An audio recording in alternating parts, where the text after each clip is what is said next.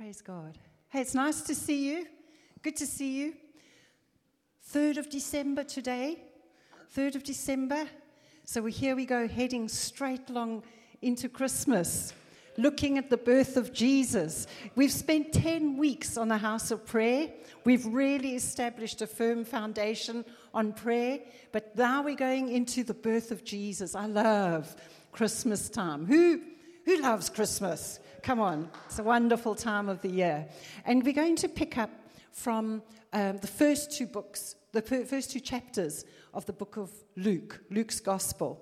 And we're going to look in today's message at the birth of Jesus and also the birth of John the Baptist.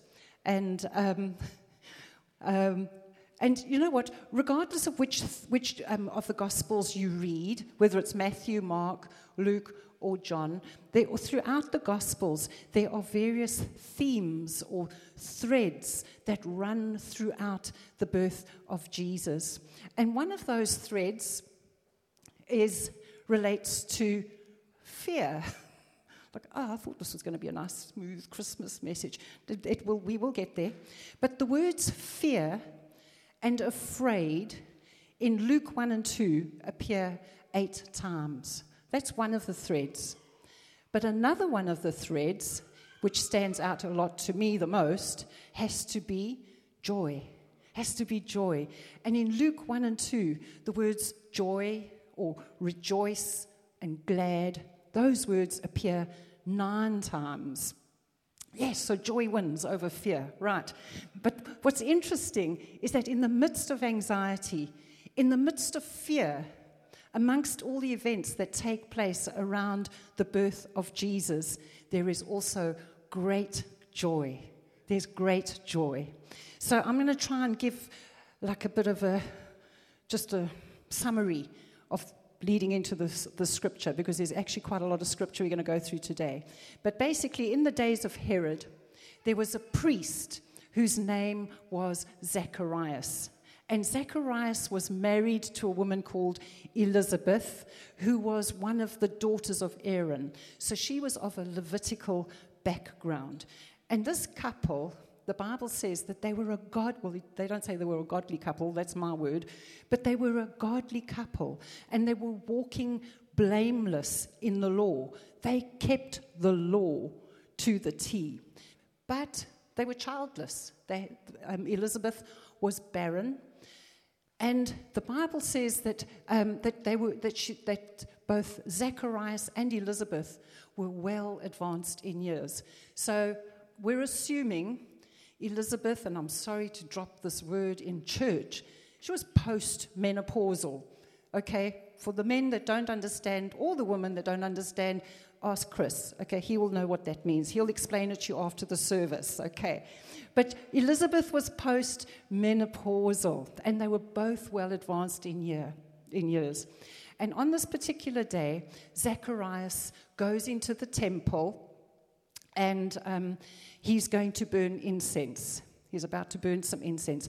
And whenever we see the burning of incense in the Bible, it signifies prayer, which is what we've been just going through for the last 10 weeks, which I think there's a good transition, Sandy. That's not bad. But it's an opportunity, maybe, for Zacharias to go in there and pray to God. Now, he's a priest, and he's going into the temple. He has a 1 in 20,000 opportunity. Lots were drawn for who's going to go into the temple, and the lot was drawn, and Zacharias was selected. He drew the short or the long straw, and he goes into the temple, and he's now going to offer incense. He's going to be praying for the people. And I wonder what he was praying for. Possibly he was praying for the Jewish nation that were being oppressed by their Roman oppressors. Maybe he was praying for the Messiah to come. Maybe he was just, Lord, come. But anyway, whatever it was, I'm sure that he did everything in his power to make sure that he did everything 100% correctly. Sorry, that was bad English. Wasn't it, Andrea? That was bad English. Yeah, but he did everything correctly when he stepped into that place. So we're just going to pick it up from Luke chapter 1, verses 11 to 20. And we're just going to go step by step through the scripture. And it says, Then an angel of the Lord appeared to him. This is to Zacharias, standing on the right side of the altar of incense. And I think, praise God. You know what? God knows where to find him. God knows where you are. He knows your postcode. He knows how to find you. God knows how to meet with you. So here the angel of the Lord appears to him, standing on the right side of the altar of incense. And when Zacharias saw him, he was troubled, and fear fell upon him. But the angel said to him, "Do not be afraid, Zacharias." This is an angel of the Lord. He knows Zacharias' name. You know what? God knows your name. He knows you by name. He says, "For your prayer is heard." Singular. Now, Zacharias was the priest. He was offering up prayers. He was burning incense. That was his role. But the angel says to him, "Your prayer," singular, "is heard." Which prayer? And he goes on, he says, "And your wife Elizabeth will bear you a son, and you shall call his name John." I mean, he even names him. He says, "You're going to have a baby, and his name's going to be John. And you will have joy and gladness, and many will rejoice at his birth." Bing! That's quite, and many will rejoice at his birth. For he will be, now he starts talking about this guy, John, that's John the Baptist. "For he will be great in the sight of the Lord, and shall drink neither wine nor strong drink. He will also be filled with the Holy Spirit, even from his mother's womb. And he," that's John, "will turn many of the children of Israel to the Lord their God. He will also go before him," capital H, Jesus, Messiah. "He will go before him in the spirit and power of Elijah." Quotation, "To turn the hearts of the fathers to the children, and the disobedient to the wise, to the wisdom of the just, to make ready a people prepared for the Lord."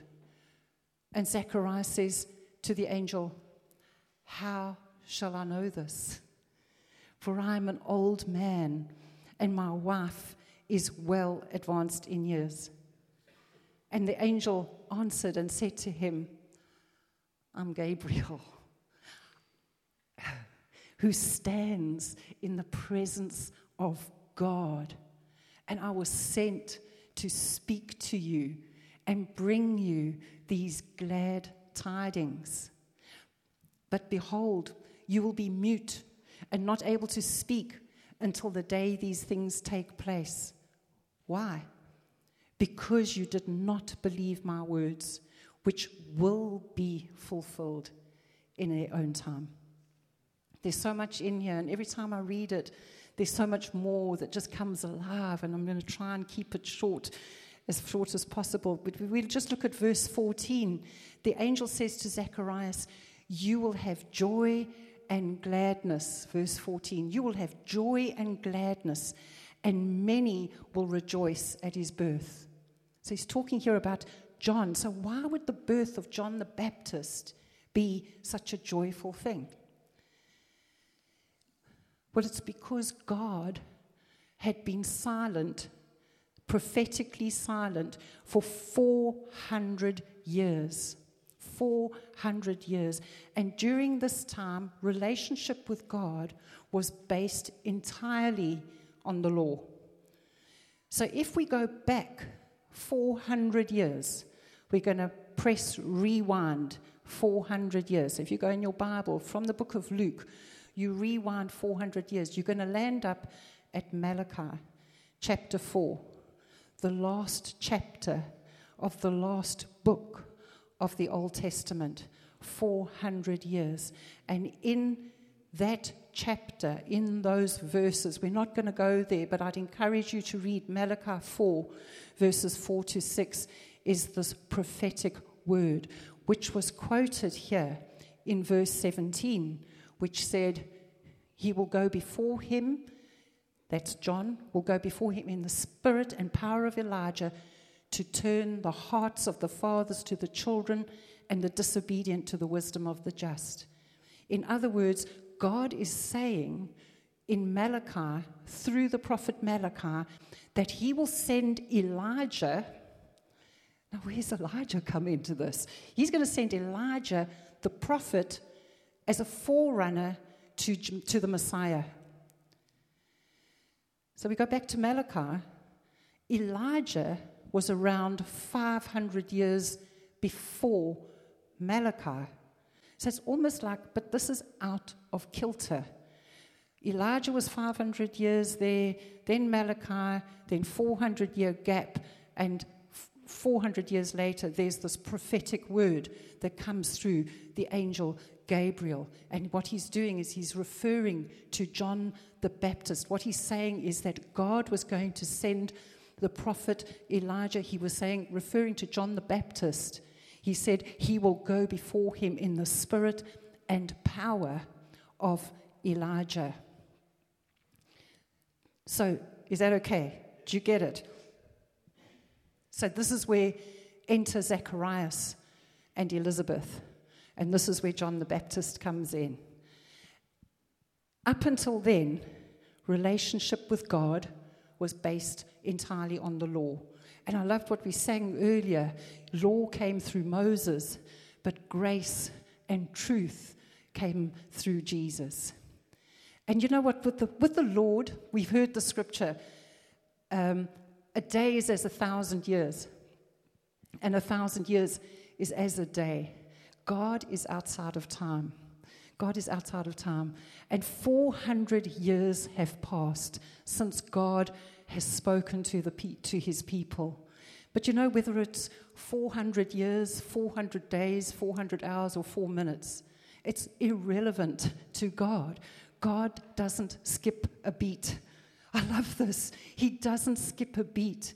He's not changed his mind. If he promised something 400 years earlier, guess what? He's going to watch over his word to perform it. It's going to happen. It's going to happen. And God's plans and purposes were that John the Baptist would be a forerunner to Messiah. And this was prophesied over John before he'd even been conceived. You know, the Bible is so amazing. God is so awesome. Jeremiah 1:5 says that before I formed you in the womb, I knew you. I knew you. Before you were born, I sanctified you. I ordained you a prophet to the nations. Before you were formed in your mother's womb, God knew each and every person here today. God knew you. He knew your name. He knows your address. He knows how to get hold of you. You're no accident to God. You're not here just taking up space. You're not here. You're no accident to God. We're not just here taking up space. So an angel of the God has appeared to Zacharias, telling him about this amazing child. I tell you what, if an angel appeared to me and said to me, listen, here's your child's CV. You know, he's going to be, let me think of these things. He's going to bring you and your spouse great joy and gladness. He's going to be great in the sight of God. He's never going to drink any alcohol. Man, that's a big thing in today's age. Your child's never going to drink alcohol. Praise God. He's going to be filled with the Holy Spirit from inside his mother's womb. And he's going to go in the spirit and power of Elijah as a forerunner. And Zacharias' response, how shall I know this? How can I be sure of this? Based on what can I believe this? Give me proof. What proof is there? Come on, show me. Do you expect me to believe this? Ooh, you know, when God gives us a word, man, we need to lead. We need to hold on to it. We need to hold on to it. You know what? Had Zacharias even heard what the angel had said? You know, I think sometimes God is speaking to us, but we're not listening. This is for so-and-so. I wish they were here today. No, sunshine. It's for all of us. It's for all of us that are here. You know, God is speaking to us, but are we listening? But his first words, how shall I know this? And then Gabriel gives him his CV. He says, I'm Gabriel. I stand in the very presence of God. You think I don't know God? An angel is a messenger. He's a sent one. He's got a message from God himself and tells him his son's CV before he's even born. But because of his unbelief, Zacharias is muted. Because of his unbelief. In verse 20, the angel says, because you did not believe my words, which will be fulfilled in their own time, you will be muted. Zacharias' speaking could have stopped the miracle of Elizabeth, past childbearing age, conceiving their son, John the Baptist, being a forerunner to Jesus. You know what the Bible says, life and death are in the power of the tongue, and those who love it will eat its fruit. What fruit are we eating? Are we giving off life or death in the power of the tongue? And you know, just imagine this. Imagine if the angel didn't stop his mouth, didn't mute him. Can you imagine? There could have been no John the Baptist. Let him mouth off what he wants to say. Disbelieve God. Do his own thing. He could have. There could have been potentially no John the Baptist, no herald announcing the coming Messiah. And if there was no herald announcing the coming of the Messiah, there are so many numerous Old Testament prophecies that would never have been fulfilled. But we need not despair. Even when God seems silent, even when he seems silent, what he has said is already enough. 400 years. You talk about having faith and patience and seeing the promises of God. You know what? The thread through the birth of John the Baptist should have been a joyful one. It should have been. It was, great news. Your prayer is being answered. It's one of such importance to you and your wife. You're having a son. All these great news. These great things that the angel was talking about. But instead he has to take him back to Malachi 400 years earlier, when the last time God spoke prophetically. And God's saying to Zacharias is, you're a priest. You should know these things, sunshine. Come on, you should know these things. And for us, we are kings and priests of our God. We should know this stuff. This is no condemnation, but we need to know what God's promises to us are and to start believing him. Right in the beginning, I said Zacharias and Elizabeth, they walked blameless before the Lord. They walked blameless in the law. So they were following the law. They were following the letter of the law, but they had no faith. No faith. The Bible says without faith, it's impossible to please him. God's looking for faith. Will he find faith? When he returns, the Bible says, will he find faith on all the earth? So instead of joy in the account of John the Baptist, we have fear and unbelief and potentially shutting down the whole event. But because he's muted, Elizabeth falls pregnant. And then we're going to continue now in Luke 1. We know that Elizabeth conceives and she falls pregnant, and Zacharias stays on mute for the whole duration. Can you imagine? She must have been delighted, hey? No more of that negativity, we're just going to praise God. And we're just going to contrast the account of Zacharias with Mary, the mother of Jesus. When Mary would have been around 13 years old, somewhere between 13 to 15 years old, when she was betrothed to Joseph. So that doesn't mean that they were married. It was like a promise that was made prior to getting even engaged. But she was betrothed to Joseph when the same angel, Gabriel, comes to visit her. And we're going to pick it up in Luke 1, verses 28 to 31. And look at the difference of this. Having come in, the angel said to her, "Rejoice, highly favored one. The Lord is with you. Blessed are you among women." But when she saw him, she was troubled at his saying. I kind of want to keep my scripture open from Zacharias. When Zacharias saw the angel, he was troubled and fear came upon him. When Mary saw the angel, she was just troubled at his saying. There was no fear. There's no fear. But she considered what manner of greeting this was. Then the angel said to her, "Do not be afraid, Mary, for you have found favor with God.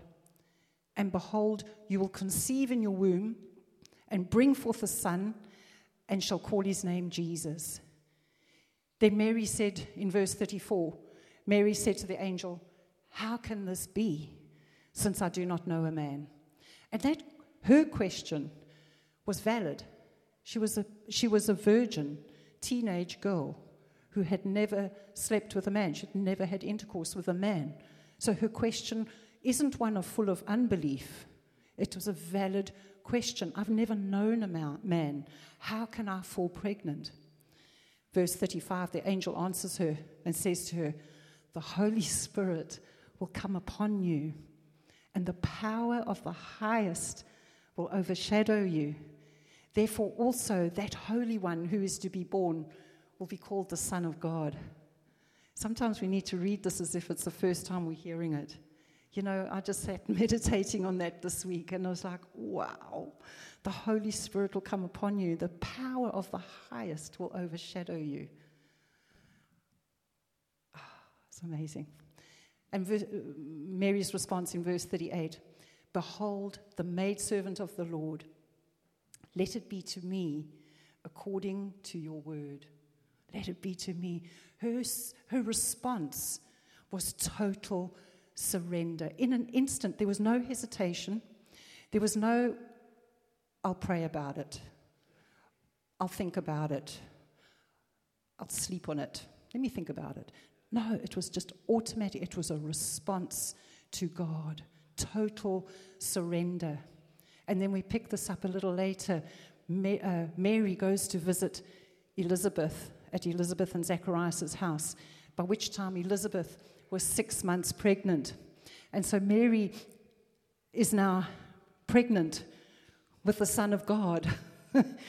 Wow, it's just incredible. Mary's pregnant with the Son of God, and she walks into Elizabeth's house, and they're cousins, and she walks, "Hello," as you do when you walk into someone's home. "Hello." She just said, "Hello." That's the Message translation, I'm sure. And Luke 1:41 says this, starting a little bit further, "And Elizabeth was filled with the Holy Spirit." This is pre-Pentecost. This is pre the birth of Jesus. Elizabeth was filled with the Holy Spirit. And she spoke out with a loud voice and said, "Blessed are you among women, and blessed is the fruit of your womb." She starts prophesying. You know what it was in that day? There were no phones. There was no Facebook. There were no fax machines. There was no way of them getting other than word of mouth. But she knew. She said, "Blessed is the fruit of your womb." She knew Mary was already pregnant. And she goes on in verse 43, "But why is this granted to me, that the mother of my Lord, the mother of my Lord should come to me?" She's prophesying that she knew Mary was pregnant with the Son of God. "The mother of my Lord should come to me. For indeed, as soon as the voice of your greeting sounded in my ears, the babe leapt in my womb for joy." What was that word that was prophesied by Gabriel to Zacharias? That your son, John, is going to be filled with the Holy Spirit in his mother's womb. And here it happens. We see it come to pass. And she says, "Blessed is she who believed." Blessed is she who believed, as opposed to Zacharias' unbelief. Blessed is she who believed, for there will be a fulfillment of those things which were told her from the Lord. She even knows, she prophesies, she has this word of knowledge that God has spoken to Mary, her cousin, and says, the word's going to come to pass. The word's coming to pass. And then Mary bursts into this beautiful song. And I'm going to read you 2 lines from it. She says, my soul magnifies the Lord, and my spirit has rejoiced in God, my Savior. And this song continues for another 8 verses. We haven't got time, but throughout this song, she just rejoices in the goodness of God. She rejoices in the faithfulness of God. Mary was full of joy. And you know what? Sometimes we think about joy. And I saw this thing, I wish I hadn't seen it, of these funny people that were dancing around in a really strange way. I saw it on a clip somewhere. But Mary's full of joy. Mary is a 13-year-old virgin girl, pregnant with the Son of God, and she's rejoicing. Tell you what, whatever picture you've got of rejoicing, forget it. Forget it. The word for rejoice means jump for joy. Jump for joy. To rejoice exceedingly. The Message says it like this: I'm bursting with God news. I'm dancing the song of my Savior God. God took one good look at me, and look what happened. Look what happened. You know what? That's what God says to us today. He's taken one look at his church today, and he's impregnated each one of us with his word. The word becomes flesh and dwells among us. Allow the word of God to become flesh and dwell in us. But joy has a voice. Mary bursts into song. She dances about wildly. She jumps for joy. We saw in Zacharias' experience unbelief, which resulted in him being muted. But in Mary's case, abundant joy. And that joy has a voice. There's a beautiful psalm. I'm sure we all know it. As the deer pants for the water brook, so pants my soul for you. It's Psalm 42. But in that psalm, verse 4, it says this: For I used to go with a multitude. I went with them to the house of God with the voice of joy and praise, with a multitude that kept a pilgrim feast, with the voice of joy and praise. Joy has a voice. But you know, Mary didn't always have this joy. She didn't always have it. Her song of joy was not where she started. She'd been on a journey. She'd been on a journey. We saw earlier on when she encountered the angel Gabriel, she was, what was the word? She was troubled at his saying and considered what he was saying. The New Living says Mary was confused and disturbed. She was confused and disturbed. She didn't always have the song of joy. She was a 13-year-old teenager, pregnant by God. Man, I don't think that could have been a very joyous occasion. You know, we try to think about it and we think, actually, yes, it would have been. No, I don't think it would have been. Personally, if I was 13 and I'm a virgin and I was pregnant by God, I don't think I'd be very joyful. I don't know. The thought of it is just it's too big for my head. But that's not where Mary started. But the fact that she surrendered to the plans of God, she submitted to God's plan. And there's so much joy in that. Joy has a voice, and joy prompts a response. And the same for us. Our experience with joy can be very different. It may be a journey. There's a scripture that says, weeping may endure for a night, but joy comes in the morning. Perhaps you've been in a season of weeping. Maybe you've experienced a recent loss in your life. But know this: morning is coming, and with it comes great joy. Listen to the scripture in Isaiah 51, and I really believe that this is for someone today. Listen to this. For the Lord will comfort Zion. He will comfort all her waste places. He will make her wilderness like Eden and her desert like the garden of the Lord. There are places in our lives that are dead. There are places in our lives that are dry, like a wilderness. But listen to this. Joy and gladness will be found in it. Thanksgiving and the voice of melody. God is weeping may endure for a night, but joy comes in the morning with the voice of melody. You know, something that I have learned for myself in recent years is that sorrow and joy can coexist together. They can coexist. We don't have to wait for everything to be perfect in our lives in order to experience joy. We can experience joy in the midst of pain, in the midst of sorrow, and even in the midst of confusion. We can still experience joy. It's a choice that we made. The choice that we make.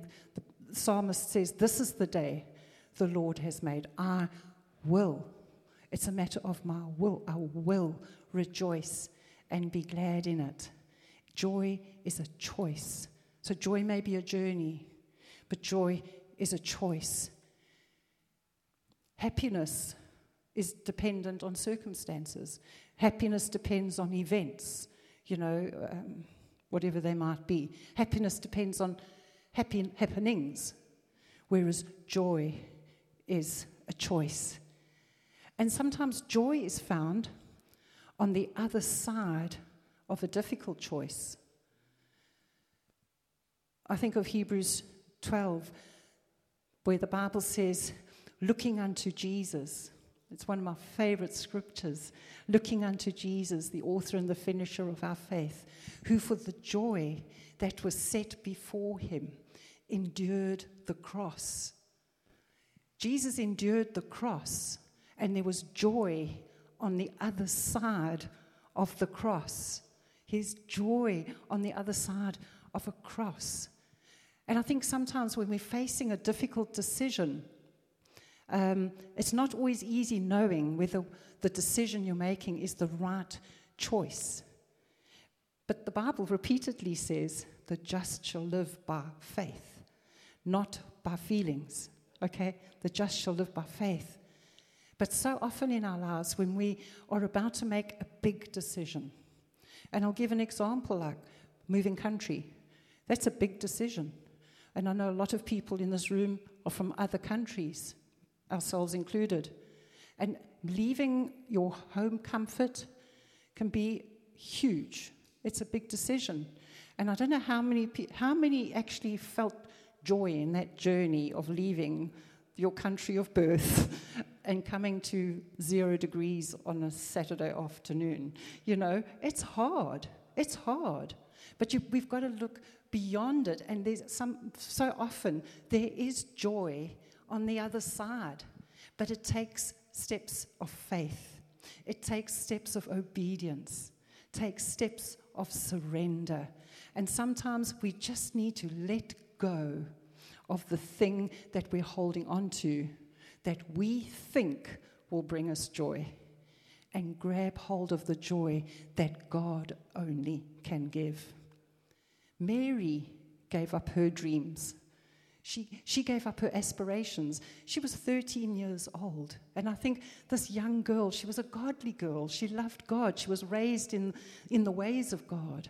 She would have wanted to be a loving wife to her future husband, Joseph. She probably had plans, what kind of meals she's going to cook for him, what kind of robes she's going to make for him, and all these types of, she was excited about her husband. But she laid aside her own dreams and aspirations, and she chose to trust God by letting go of the familiar and the comfortable.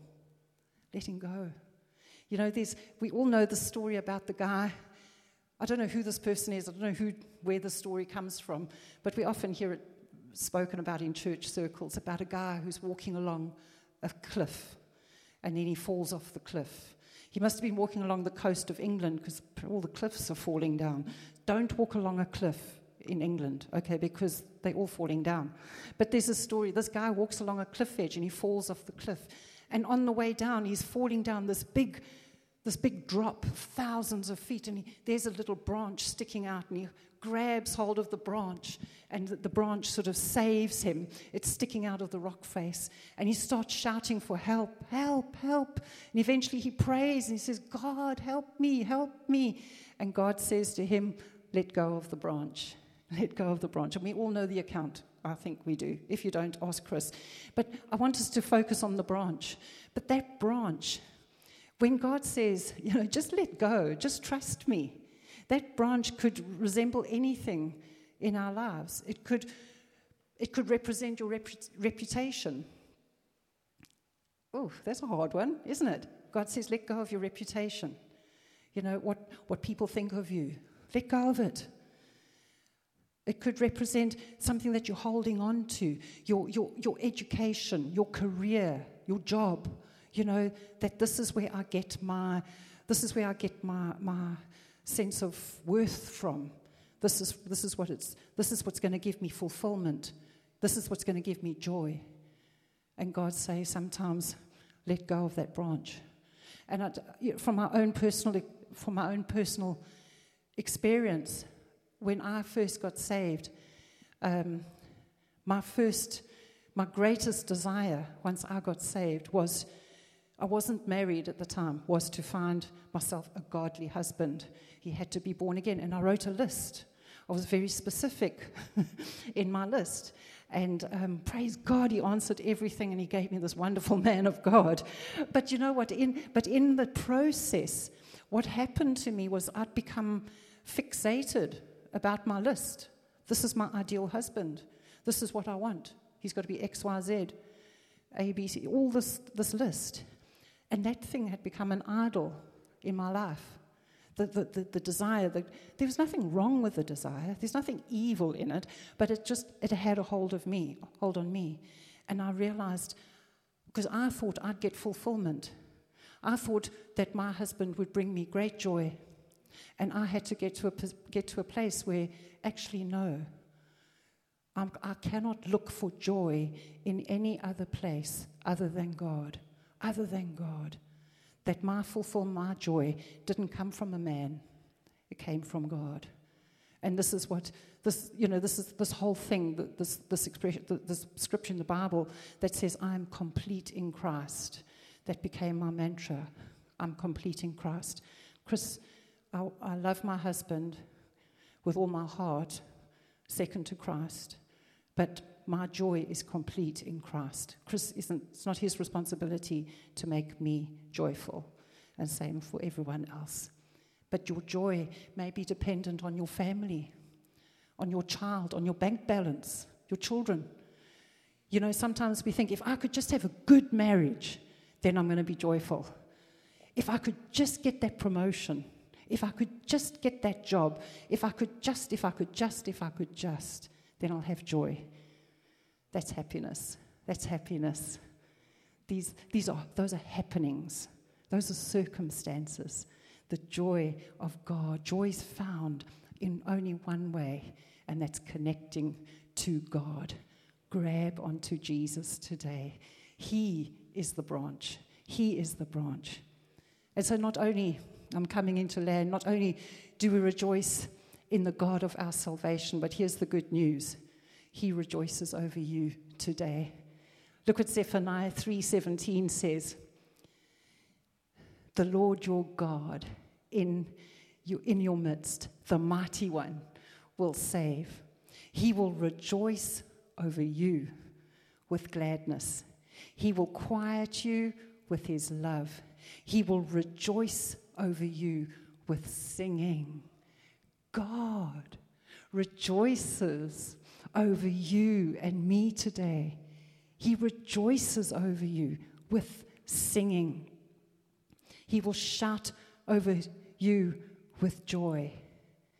He celebrates you with shouts of joy. So joy is a choice. Mute the fear. Mute any fear. Mute the unbelief. Choose joy. Choose joy. Come, Femi, come play something beautiful on the keyboard, will you? But take that first step in your journey. Take that first step in your journey.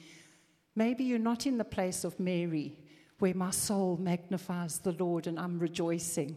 But let go of that branch, whatever it is that you're placing everything into. That's where I get my sense of worth, my contentment, my joy comes from that. No, our joy comes from God.